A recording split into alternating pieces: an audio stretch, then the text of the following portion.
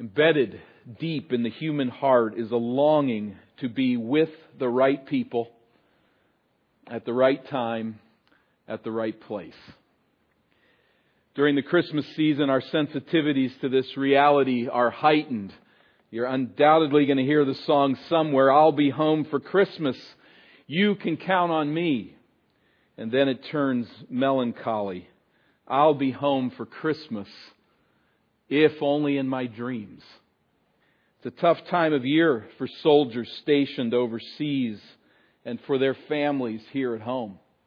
It can be a very difficult time for families feeling the loss of loved ones, maybe for the first Christmas. Maybe you've seen the award-winning TV commercial that enacts the Christmas time story of a puppy living on a horse farm who slips undetected into a horse trailer. Neither the puppy's owner nor the visitor who was pulling the trailer sees the dog jump into the trailer or out of it when it finally arrives at its place a long, long ways from home. No one knows where the dog is or that the dog has been lost. But they know they miss it. They don't know where it is. They don't know what has happened. And frightened but determined, the puppy starts the long journey home through many dangers, toils, and snares. One day the heart-sick farmer stares forlornly out the window, and you get the feeling he's been doing this a lot of days in a row. What happened to my puppy? It's Christmas. He's not here. Where is my puppy? And there he looks and sees the little puppy running down the lane toward the farmhouse. It's a grand reunion. Home for Christmas. It just does something within us. It's a bit over the top, the whole thing. I mean, he's got horses that come out and save the dog from a wolf and escort it back to the farmhouse. And you just say, this is ridiculous. And yet it works. In all of its tear-jerking capacities, it works. And it works because it plays on something deep within us, to be at the right place with the right people at the right time. It plays at this time of year on a romantic chord as well, doesn't it? The perfect weather for a sleigh ride together with you. Next week, not so much, but this week, this is really special. And the playful couple builds a snowman, and it becomes the pastor that marries them and pretend as they're playing. And it's just a beautiful time to be together. It all hinges on being with the right person at the right time, the right place. All of this, we could go on and on with illustrations. All of this is a faint reflection of the longing that God has programmed into our nature to dwell with Him, to be with Him. Now, most people never recognize that longing for what it truly is. And many even rebel against it, refusing to admit any real interest in communion with God. And developing then through the characteristics of life, through who they become and who they are, an aversion to God. To even say that He doesn't exist. We recognize all of this, but it does not change the fact that God created us to find our ultimate joy in communion with Him. He made every soul that way. And these reminders to us of wanting to be with the people we want to be with at the right time and the right place is all a reflection of who we are, who we were made to be. Every soul is and will remain restless and dissatisfied unless and until we dwell in God's presence as we were created to do. And this is much of the beauty of the Christmas story, the real Christmas story these days. Not of puppy stories of imagination and not just this light romantic feel of the day, but the true Christ with us. Think of it.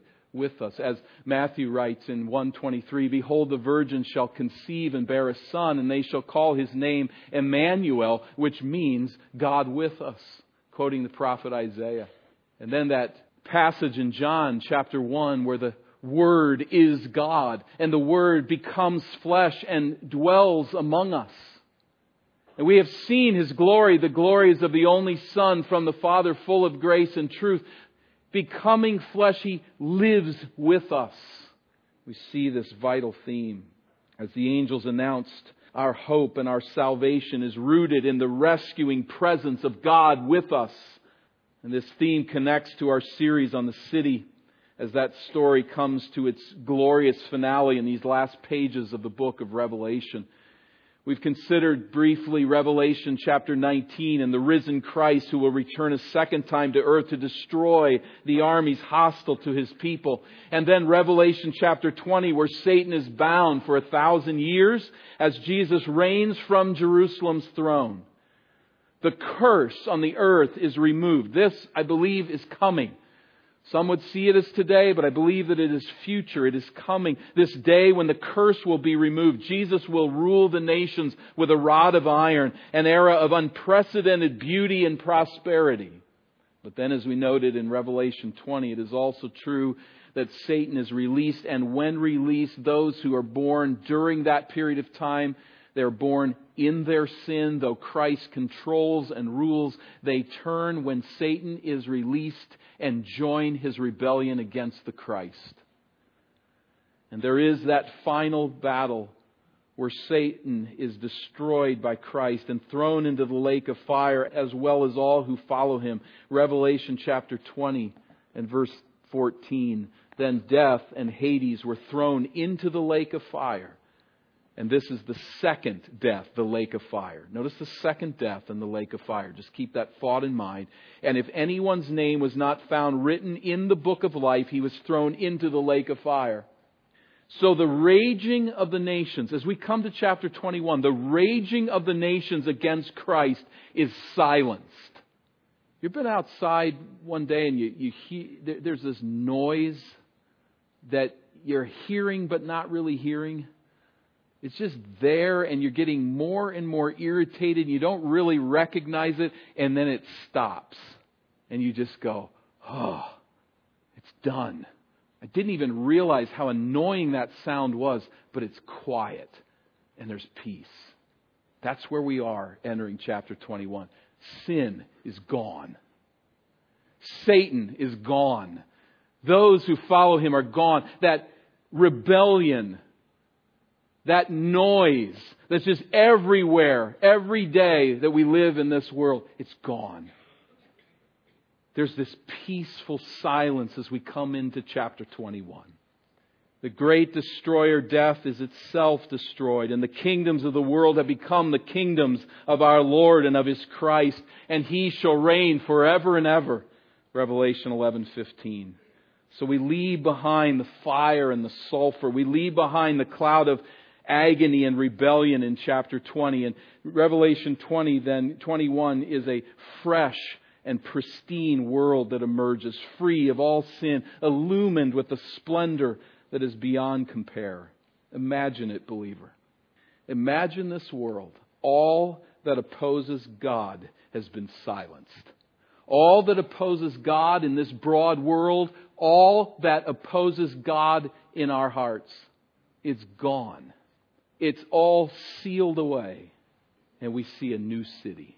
We see the new order of the eternal city described in the first 4 verses of Revelation 21. Let's consider that together. The new order of the eternal city.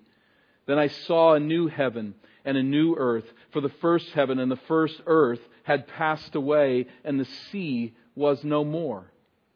And I saw the holy city, New Jerusalem, coming down out of heaven from God, prepared as a bride adorned for her husband. And I heard a loud voice from the throne saying, Behold, the dwelling place of God is with man.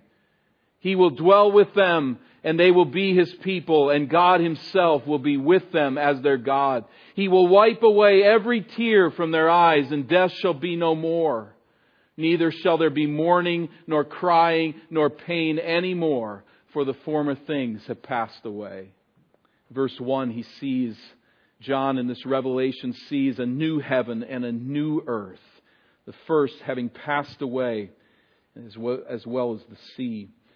Then we realize how it connects to chapter 20. The millennial reign of Christ is the fullest expression of God's kingdom to that point in history. The millennial reign, however, is now complete. All of Christ's enemies forever removed, and Christ turns the kingdom over to the Father. 1 Corinthians 24 to 28. Then a new heaven and a new earth. This is not something new to the Bible. This is something that has been prophesied for a long time. We see this in the book of Isaiah 66 and verse 20. For as the new heavens and the new earth that I make shall remain before me, says the Lord, so shall your offspring and your name remain. He's talking about His love for Israel, but in doing that, He draws upon this future concept of a new heaven and a new earth. The first heaven and the first earth have now passed away. We find some insight in that from the Apostle Peter, who says in chapter 3, the day of the Lord will come like a thief, and then the heavens will pass away with a roar, and the heavenly bodies will be burned up and dissolved, and the earth and the works that are done on it will be exposed. The heavens will be set on fire and dissolved, and the heavenly bodies will melt as they burn. The question that we ask here is, does God obliterate the first heavens and the first earth to create a second heaven and a second earth out of nothing? Is that how we're to understand this? I think from the book of Romans, chapter 8, verses 20 and following, we have indication that the new heavens and the new earth are not a second or another heaven and earth, but rather a purified and refashioned earth and heaven. And they indeed here in this text come together. Sin has corrupted the universe. We all admit that. But God created the universe as man's dwelling place, and God got nothing wrong when He did that. He does not invent then a better earth and heaven, but He purifies them with fire and refashions them into a magnificent world. I believe the picture is, take a ring of gold, and it looks a certain way. We take that ring and we melt it down into liquid gold, and then we refashion it into a what? Another ring. Kind of. It's the same gold. It's the same material. But you say it's another ring, even though it's really, in a sense, the same ring. And I think we see the same idea with believers. The Scriptures speak of a believer as a new creation. When you come to Christ and become a new creation, it's still you, but you've been remade. 2 Corinthians 5:17. I think it's in that sense that we see the new heavens and the new earth. And if Peter, as he's directing us, how do you even grasp the significance of what he's saying or the meaning of what he's saying? We don't have a clue of what that would be like. But all of the universe burning and being melted down, but then refashioned, remade into a new heaven and a new earth where there is no sea. That may be a figurative idea. In the book of Revelation, the sea is pictured as the source of chaos and rebellion against God. As a theological theme, a sealess world may be symbolic of a world free of all danger and sin. It probably doesn't mean no body of water on this new earth, but even if it does mean that, literally, it's a place of exquisite beauty and the sea won't be missed, as hard as that is for some of us to imagine. I love the sea. I think it's a beautiful place on this earth. I don't know what this means entirely, but what we can do is rest. It will be good. It will be very, very good. Verse 2, he continues, I saw the holy city, New Jerusalem, coming down out of heaven from God, prepared as a bride adorned for her husband. This is the city that Abraham anticipated by faith, Hebrews 11, that we've considered earlier. I see no reason not to take this as a real city.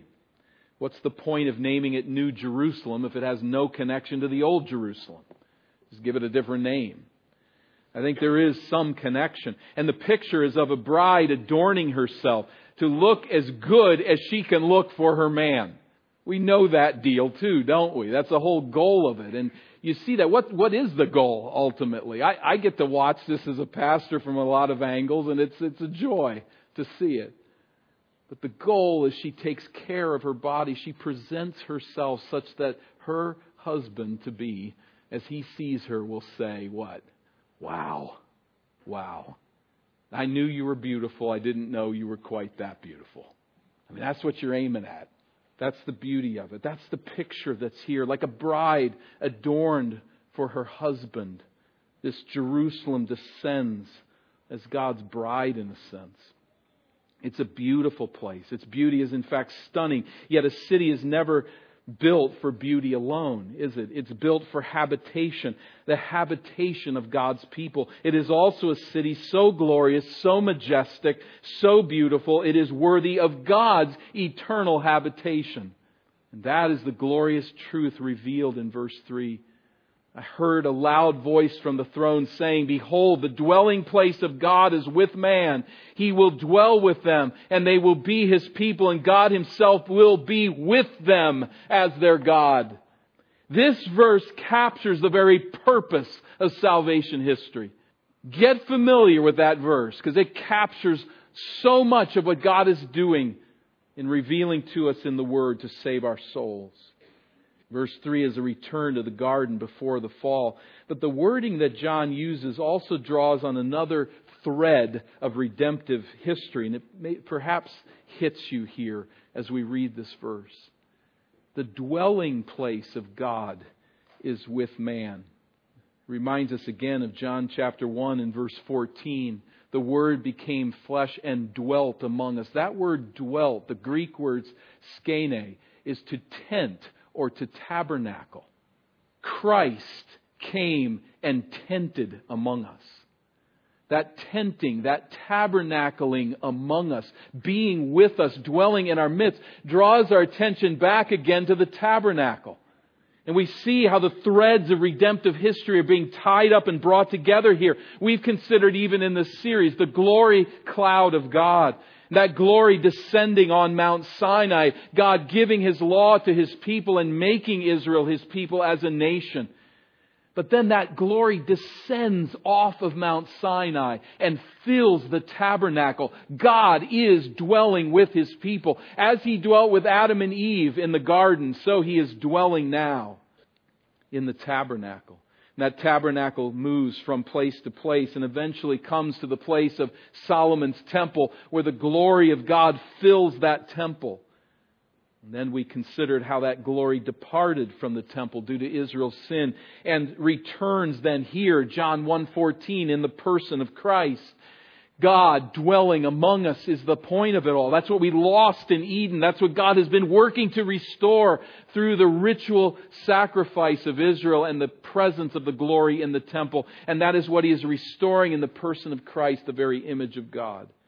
So with obvious parallels to the tabernacle of God's presence among Israel, we read of Christ coming, and then here in verse 3 where it all comes together. Behold now the dwelling place of God, the tabernacling, the tent of God, the place of His presence. Here's the key, it's with us. It's come to be with His people. This is the whole goal. And it all hinges on the work that Christ has done to redeem a people for God's name. We have that little puppy coming home, and it moves us within to say, oh, it's where it's supposed to be.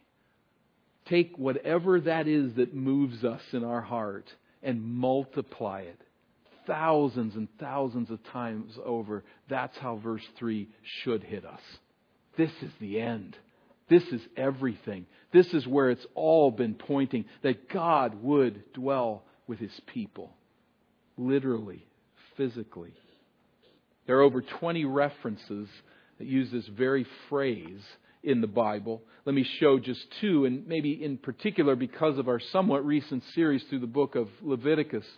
But notice the theme coming out here. I will make my dwelling among you. My soul shall not abhor you. And I will walk among you and will be your God, and you shall be my people. I am your God. You're my people. I am with you. This is home. This is everything where it's supposed to be. I will be with you. The prophet Ezekiel 37, my dwelling place shall be with them, and I will be their God, and they shall be my people. Then the nations will know that I am the Lord who sanctifies Israel, when my sanctuary is in their midst forevermore. It will be in their midst in time, but it's going to be in their midst forevermore. There's this pointing us forward to this end, to this final conclusion. The assurance of this fulfillment will be taken up in the next section of Revelation 21. But the vision pauses then here to focus on the significance of it, and at verse 4 to launch into one small example of an implication, which is very profound. What is that? God is with you, then this is what it means, verse 4. He will wipe away every tear from their eyes, and death shall be no more. Neither there shall be mourning, nor crying, nor pain any more, for the former things have passed away. The context of the book of Revelation would draw us particularly to the martyrs, to those who have suffered for Christ and died there. But tears of many kinds mar our fallen world, and the point applies. Tears of sorrow resulting from sin, from disease, from frustration, from turmoil, from insecurity, from sadness, from disappointment, from persecution, from death itself. All of that is history. No more mourning, painful loss. No more mourning of death. It's gone. Some of you, particularly, I'd like to draw your attention here and encourage you. Do you see that phrase? Nor any more pain. Praise God for that day coming. Some of you don't even remember what that day is like, where there was no pain. You live in pain every day of your life. This is where God is taking you who struggle with that. And all of us do, or eventually will, because that's what it means to be in the presence of God. All that is sin, all that is dark, all that is the result of the rebellion is gone. There's a subtle shift in focus at verse 5 where Christ speaks, the emphasis falling ultimately upon the inheritors of the eternal city. That is the new order of it all. But who inherits it? We know, first of all, beginning in verse 5, that He who is seated on the throne said, "Behold, I am making all things new." And He said, "Write this down, for these words are trustworthy and true." And He said to me, "It is done. I am the Alpha and the Omega, the beginning and the end. To the thirsty I will give from the spring of the water of life without payment. The one who conquers will have this heritage, and I will be his God, and he will be my son. But as for the cowardly, the faithless, the detestable, as for murderers, the sexually immoral, sorcerers, idolaters, and all liars, their portion will be in the lake that burns with fire and sulfur, which is the second death." In verse 5 through the first part of verse 6. Let's consider it again. He who is seated on the throne said, "Behold, I am making all things new." Also He said, "Write this down, for these words are trustworthy and true." What are those words? It is done.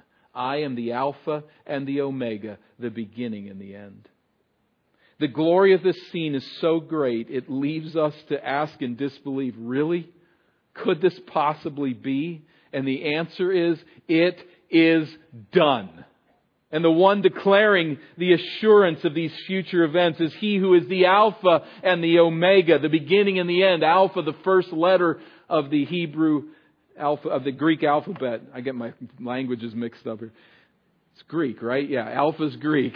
Omega, the last letter of the Greek alphabet. Jesus Christ, Emmanuel, God with us, guarantees this end as the creator of the universe, as the sovereign Lord of history. He is the beginning and the end. The Aleph and the Tau as well. God determines the way to eternal life in the city, is the point. Secondly, the people of God enjoy eternal life in this city. Verse 6 continuing, "To the thirsty I will give from the spring of the water of life without payment. The one who conquers will have this heritage, and I will be his God, and he will be my son." This is not so much here an offer of salvation to the lost. It's an offer to believers who hunger and thirst for righteousness, who long to walk in God's presence. Verse 6, what majestic transcendence is here. I am the Alpha and the Omega. I am the beginning and the ending. But then the gracious imminence. To the thirsty I will give from the spring of the water of life without payment. This one who is high and lifted up gives a drink to the thirsty. Provides it for us. Verse 7. The one who conquers will have this heritage, and I will be his God, and he will be my son. In the ancient world, inheritance passed on to sons, and thus the idea here. But the language of inheritance applies to every believer. We are inheritors of this place, of this presence with God. We will live in his presence, not merely as servants of his dominion, certainly that in some sense, but also as heirs of the new heavens and the new earth. All we must do is thirst for life with God and then drink the free gift of life in his presence. So God determines the way to this city.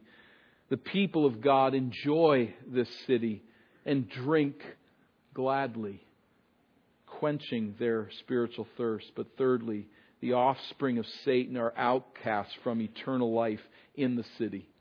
I use the phrase, the offspring of Satan, to draw upon our whole series here and to begin to draw it together as we consider the offspring of the serpent in the very early stages of this series.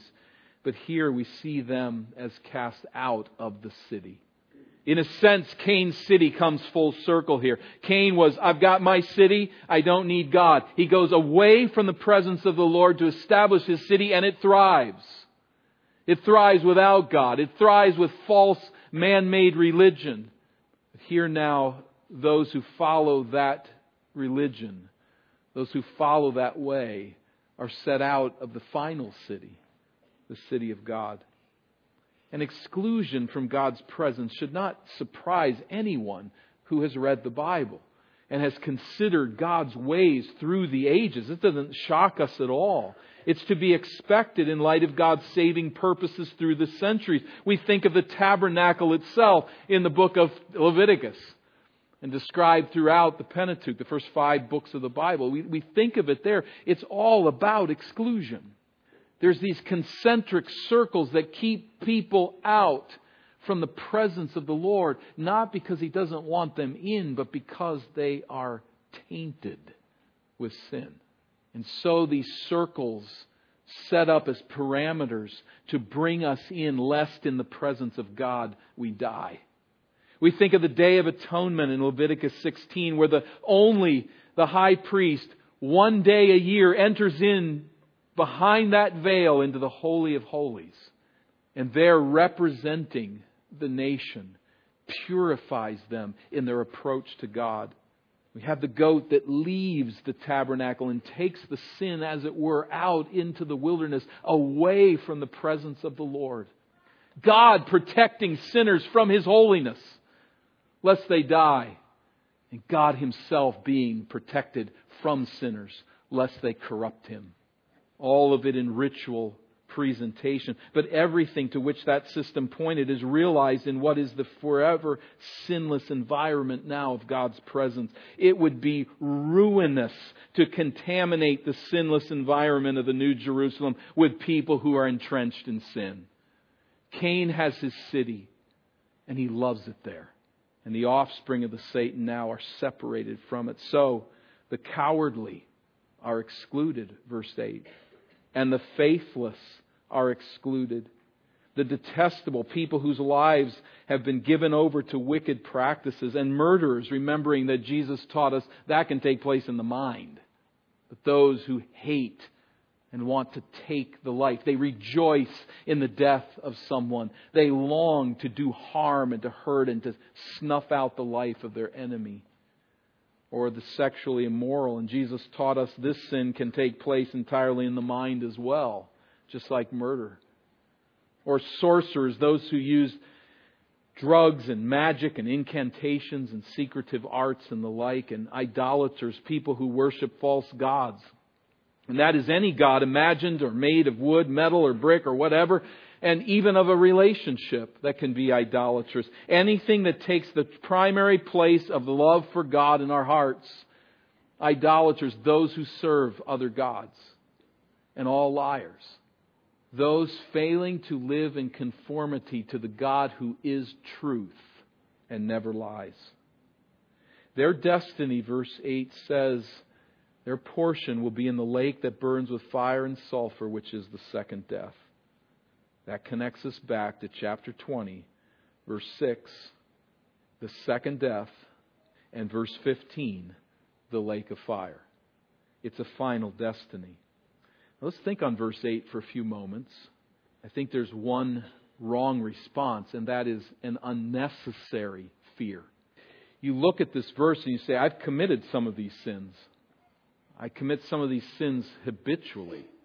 I'm clearly destined for the lake of fire and I cannot be rescued. What this response does is it looks backward and it looks inward. And I would encourage you, if you're looking there, look upward. Look to Christ. Don't focus here alone. Look to the one who satisfies thirst and forgives sin. The hope for all sinners is Christ. So don't take this verse and get oriented into how do I perform. Look to Christ, whose perfect righteousness is given as a gift, like a drink of water to a thirsty person. It satisfies. And like clothing to the naked, it covers and secures.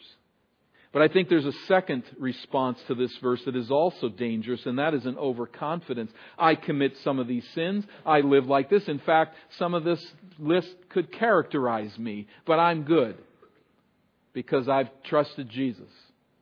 I know the gospel. So verse 8 has nothing to do with me. I think both of these responses are wrong. And we need to think in a different direction. Those who are cast away from eternal city are not described merely as those who reject the gospel, though that is clear. But they are described as people whose lives the gospel has not changed. That's a difference. The salvation that Jesus gives changes people. It changes their affections. It changes what they want. It changes how they see themselves. It changes how they look at everything in life. Now, it takes time. It doesn't happen immediately. Not completely in this life ever for anyone. But it puts us in a such were some of you sin category. A such were some of you. Not a such are some of you who just happen to know the gospel. So the answer is not our righteousness, not our righteous deeds, and not what we have done to come simply to know the gospel, but the answer is in Christ who saves. And in the salvation of Christ, where it is genuine and real in the heart, there issues forth change, a working out, a weeding out of sin. So that we look at verse 8 and we say, the cowardly, those who fear to stand for Christ, the faithless, those who deny Christ, the sexually immoral, those who say, God, forget you, I'm going to do it my way sexually, the sorcerers, those idolaters who have other gods and other accesses to power around God, those who are liars, who seek to control their world by speaking untruth, all such people, that's not us. That's not us if we know Christ. And no such person will corrupt God's eternal dwelling. We need the righteousness of Christ. It doesn't come from us. But if this characterizes you, you've heard about the second death. And I would encourage you today to come to the light. This passage reminds us that the greatest dignity and delight any human being can experience is communion with God in His presence. And if nothing else is gained here today, I encourage you to come home to this truth. To know you've considered it at least. To see it here. This passage reminds us that the greatest dignity and delight any human being can experience is communion with God in His presence. That experience is impossible. That place cannot be created apart from the total separation of all that is evil, all that is painful, all that is dark, all that opposes God or depends on His withdrawal.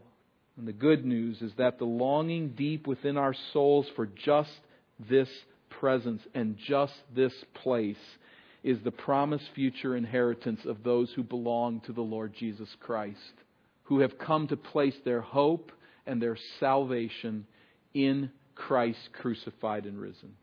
And what a glorious place we have. What a glorious home we have. What a prospect we have to be in the presence of God in the eternal city forever. In light of this coming splendor and freedom from the power and presence of sin, C.S. Lewis raises a troubling question for us in his book, The Problem of Pain. And he asks why we do not desire this eternal city more. We become so infatuated with the here and the now, with the pleasure-feeding trinkets of this sinful world, that our affections are turned away from what is ultimate and final and perfectly good, the eternal city in God's presence.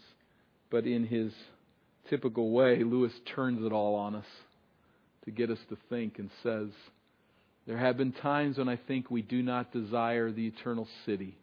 But more often I find myself wondering whether, in our heart of hearts, we have ever desired anything else. The desires we experience, in other words, all the time, the desires that we experience to be with the right person, at the right place, at the right time, is a faint echo in our souls of this longing to be with God. We rejoice to see a lost puppy make his way home. I mean, we can get a tear in our eye just to watch it. We desperately miss a loved one at Christmas or every minute of every day until we die. Whether it's wanting to be complete or fulfilled, or whether it's wanting to breathe in truly fresh air, or the restless desire to see a beauty beyond anything you've seen in this beautiful universe. Whether it's a desire to be free of pain or free of heartache, finally free from the tyranny of indwelling sin or the attraction of vile things, all of it is pointing to one final place, one final time, and in the presence of one ultimate relationship. All of it is pointing our hearts to the fulfillment of dwelling with God in the eternal city that is to come. So for every one of us, we must ask the question, where am I headed? Am I headed to this home described here in Revelation 21, or am I already home in this world, in Cain City, to be shut out? Where are you headed? I believe it's mentioned in somewhat of a distinct way from what we find here in chapter 21, because I think this is given, this word, to unbelievers, to all, to those who aren't headed to this city. It reminds us of Jesus' words in John 7. On the last day of the feast, the great day, Jesus stood up and cried out, "If anyone thirsts, let him come to me and drink. Whoever believes in me, as the Scripture has said, out of his heart will flow rivers of living water." Now this he said about the Spirit, whom those who believed in Him were to receive, for as yet the Spirit had not been given, because Jesus was not yet glorified. Jesus now has been glorified. The Spirit has been poured out. And for those who come to know Christ, there is this drinking of this living water, which will be described further in chapter 21. But this water of life is the relationship with God that we can have now. And we can enjoy here as we sing together as God's people, as we consider His Word together, and as we live every day in fellowship with the Lord through the indwelling Spirit of God. That life is there for those who do what? I'm not self-sufficient. I'm spiritually thirsty. I come, I receive, and I drink. Receiving the provision that Christ provides. For those of us who have received that provision, there is alive within us the Spirit of God, witnessing the truth of His Word and the promises that are yet to come, and rejoicing in this and saying, this, Revelation 21, I love my home, I love my family, I love this world, you say, in so many ways, but Revelation 21, this is my home. This is where I'm going. This is the end. To dwell with God in His presence forever. For those, think of it in light of this exhortation from the Apostle Peter. Since all these things are thus to be dissolved, what sort of people ought you to be in lives of holiness and godliness, waiting for and hastening the coming of the day of God, because of which the heavens will be set on fire and dissolved, and the heavenly bodies will melt as they burn, but according to His promise. See it? According to His promise. We are waiting for new heavens and a new earth in which righteousness dwells. We're people on the go. We're pilgrims. We are those who are waiting and anticipating this great day. May God help us to that end, to hold the things of this life loosely, to look even ultimately in the face of death and all the pain that sin brings, and to say, there is a time coming when I'll be with God and every tear will be wiped dry. And forever in His presence we will rejoice that the Lord is with us and we are in His place forever.